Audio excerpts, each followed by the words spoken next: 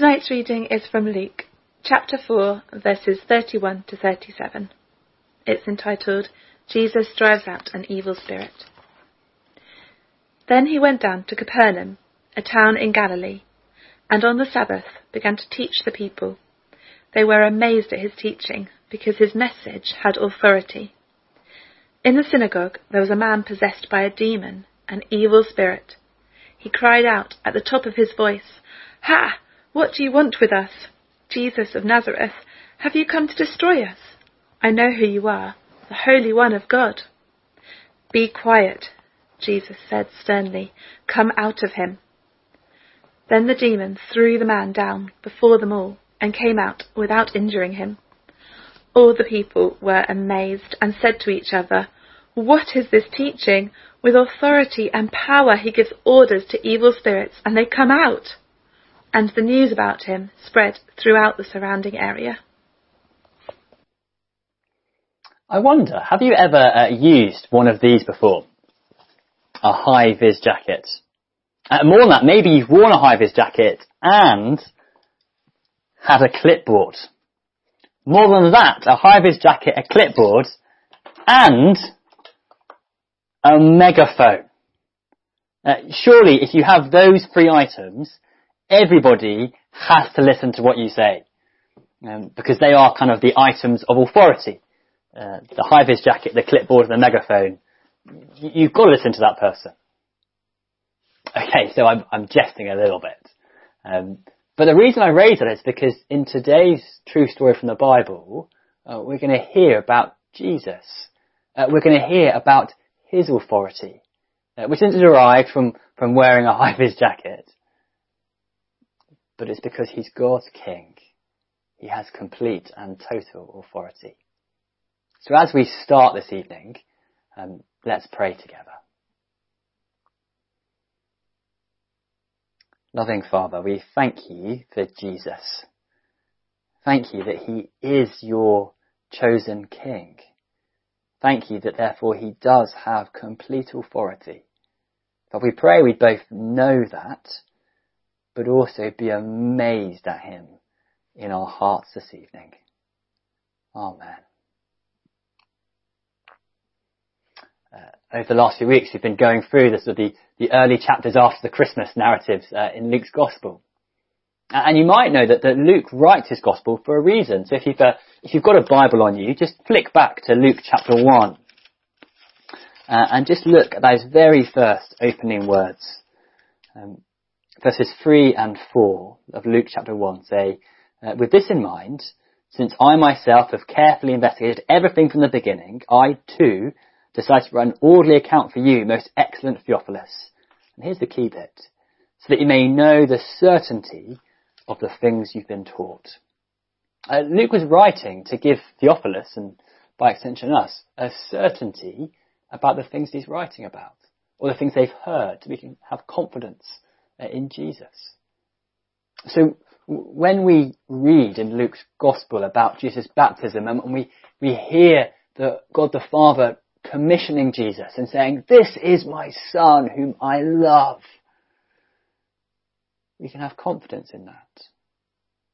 Or when we read about the temptations and Jesus was looking down over the belly of hell, and he stood up to the flesh, the world and the devil, we can have confidence that Jesus is going to carry forward his mission.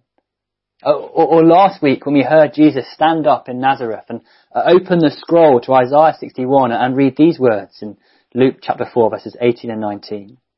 "The Spirit of the Lord is on me, because he's anointed me to proclaim good news to the poor. He sent me to proclaim freedom for the prisoners and recovery of sight for the blind, to set the oppressed free, to proclaim the year of the Lord's favour." We can have certainty that Jesus is saying, "Look, I know your biggest need, and I'm the one who's going to bring that. I'm God's Messiah, who's here to proclaim the year of the Lord's favour." And now in our next section, as if Luke's saying, "Look, do you believe that? If not, let me try and convince you. Let me show you more of Jesus. Let me introduce you more to Jesus. Let me show you that he has authority as God's Spirit-empowered Messiah, promised of old. And so he dives into this story of Jesus in Capernaum. And so the first thing that we see from verses 31 and 32 is that Jesus' words have authority. Let me read to you those two verses.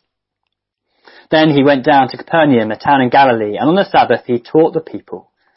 They were amazed at his teaching because his words had authority. They were amazed at his teaching because his words had authority.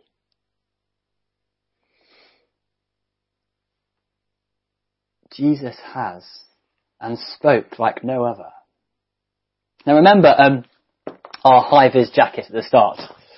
Remember this person has authority, and the reason they do is because the person wearing the high-vis jacket is often acting on behalf of another. So if you drive in your car and you pull up by somebody with a high-vis jacket and they say, "Oh, good morning, sir, can you just please park over here?" You listen to them. And you listen to them because they're acting, they're gaining their authority from the event they're working for, or the organisation they're working for. Their authority comes from someone else. And in Jesus' day, often teachers would derive and gain their authority from someone else. They would say, "I would say these things because I'm basing my teaching on this famous teacher, this person here. That's where I gain my authority. That's where I'm looking to." But not Jesus. No, Jesus came and said, "Look, I know you've heard it said by all of these people, but I tell you. I know you've heard this teaching and this authority in the past. I know that's been there, but I tell you." Jesus didn't gain his authority from another. He had it from himself. Jesus is totally unique. He stands in a category all on his own. Jesus' words have authority. Because when Jesus speaks, it's God speaking.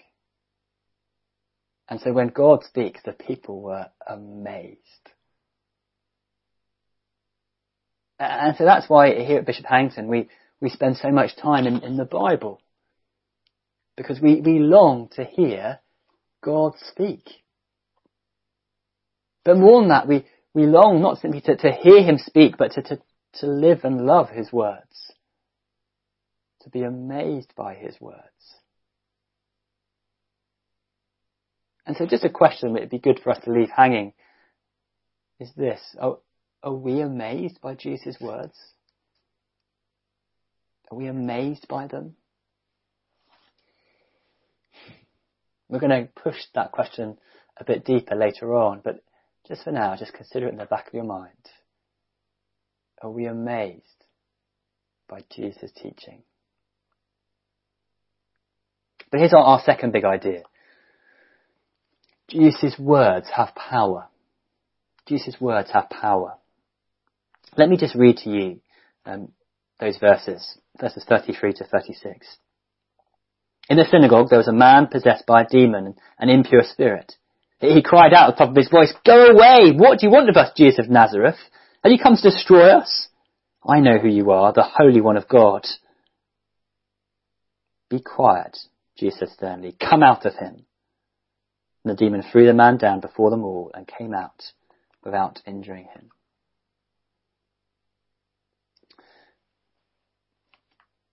Just before we think more about that, it's just worth just to take a side step and say, well, why is it in the Gospels we hear so much about demon possession, but we never do today? Well, think of it this way. When Jesus walked the earth and God himself was walking the earth, you could see, hear, touch, smell God. That's amazing, isn't it? God was physically, tangibly there. But actually it makes sense, doesn't it then, that when Jesus walked the earth, the devil needs to up his game. Just as God tangibly walked the earth, that the devil needs to tangibly be a presence to oppose the Lord which is why we have these sort of spiritual battles going on in and around Jesus. But don't be fooled, that same battle is still happening today. But just like a pro golfer looks at his golf bag and picks out the right club for the situation, so the devil picks the situation, picks the right club, should I say, or the right tool or trick for the situation. And so I wonder today if that famous phrase, that the greatest trick the devil ever pulled was to convince the world he didn't exist, is perhaps his greatest tool he's using at the moment. To be hidden, to be unseen, to be working in the dark corners of the world, of our lives. Now, it may be the case in other parts of the world that's not the case, but certainly here in the West it seems to be. The battle is still real, but the fight just looks different. However, let's get back to our passage today. Jesus encounters this man in the synagogue, and he has complete authority in the situation. Now, I don't know if you've ever had a dog before. Growing up, I had a dog called Skippy. We called him Skippy because he was a bit like the bush kangaroo, jumping all over the place. And then a bit later in life, just before Morag and I had children, we had another dog called Marley, who was a Staffy Terrier cross. Both of them were lovely dogs. They were really, really lovely dogs. Except there was always the slightest possibility, if they saw a cat, they would bolt. No matter what I shouted, they were not coming back. So I always needed to make sure I had some tasty treats in my pocket to try and entice them to come back to me. But I didn't really have much authority. My word didn't really have an authoritative ring to it to call them back. Oh, with something like dogs, maybe you've had children. And my children are lovely. But it's fair to say sometimes they don't always listen to me. I may call them back and they won't come. So it's always good to have a tasty treat in your pocket. You get the idea, don't you? I don't really have much authority over miniature versions of myself and dogs. But Jesus here has a complete and total authority over all things, even over the spirits. So when the evil demon sees Jesus, he says, "Go away! Look, I don't want you near here." And then he says, "Look, is this the time you've come to destroy us?" That's really what he's asking. When he says, "What do you want of us, Jesus of Nazareth? Have you come to destroy us?" He's saying, is this the time? Is this the moment you've come to destroy us? And then he tries a final trick. He says, "I know who you are. You're the Holy One of God." Now this isn't the demon sort of saying, "I know who you are, God. You're God's King. Please have mercy." This is not what's going on at all. No, rather, this is the demon trying to take authority from Jesus. He's saying, "Look, I know who you are," because there was a belief that if you knew somebody's identity, you had power over them.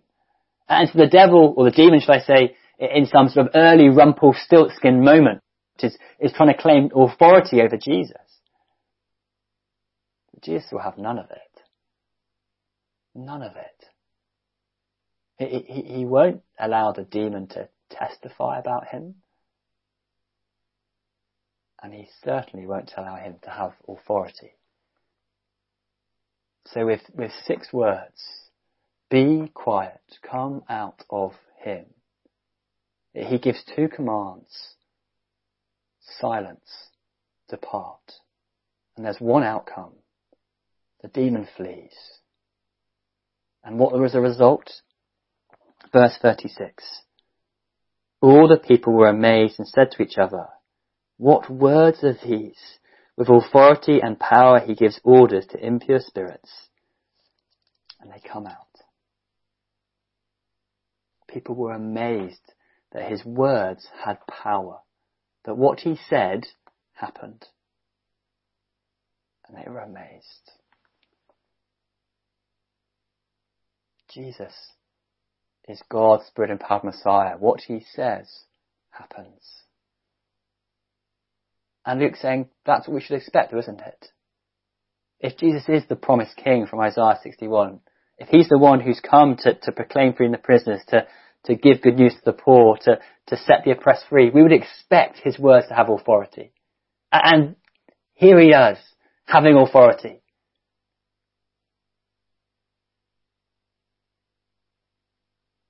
What Jesus says happens. So what does all this mean? What does all this mean for you and for me?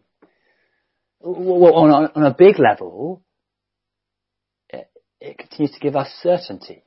It reveals who Jesus is. It shows us his identity. We can have confidence that Jesus is God's king. He is the one who's able to do these things. And maybe this evening that's what you need to hear. That Jesus is totally unique. He's not like you and me. I don't have authority over small people and dogs, but Jesus has authority over all things, without having to wear a high-vis jacket. So we need to listen to his words. We should take them seriously. Now, maybe you're the person who's looking all over the place for people to tell you or have an authority in your life. What is life about? What does it mean? And you're searching here, there and everywhere. But maybe you've not come to Jesus. Maybe you need to hear that Jesus is the one who has total authority and come to him. Listen to him. He's the one who we need to listen to. But we can push deeper than that. We can come back to that question I asked earlier. Are we amazed by Jesus' words? Do we long for them? Do we love them? Do we want to ingest them? Now you can be really honest with yourself here. No one's going to ask you. No one may not even be in the room as you listen to this, but do you think Jesus' words make your life harder or easier? Do you think that actually that listening to Jesus, listening to his words, loving his words, following his words is actually a burden and a chore?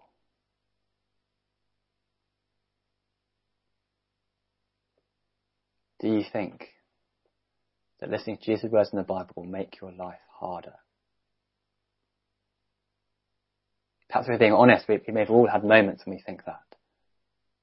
But remember here that Jesus has total authority. And that actually, listening to Jesus' words is not a chore. In the same way that wearing a life jacket when we're bobbing about in the sea is not a chore. Because when we have our life jacket on, that's the thing that gives us life, that's keeping our heads above the water. And it's Jesus' words that give us life and keep our heads above the water.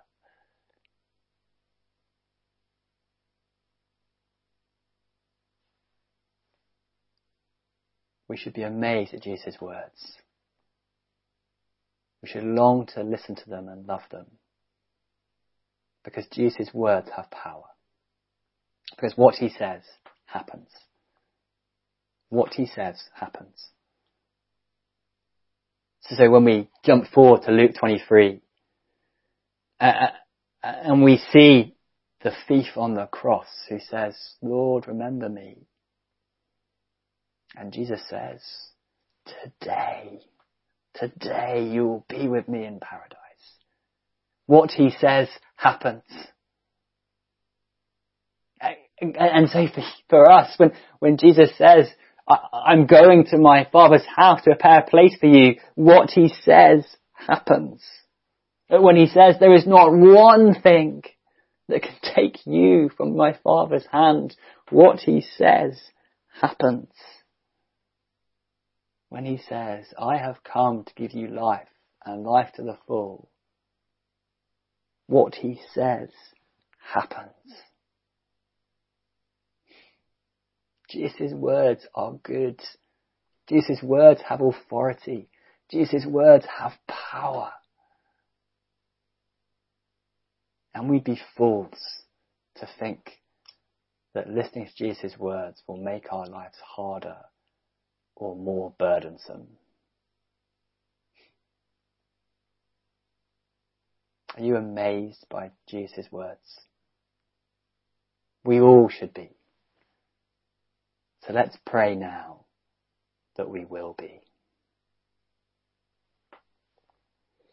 Loving and gracious Lord, thank you so much for your words.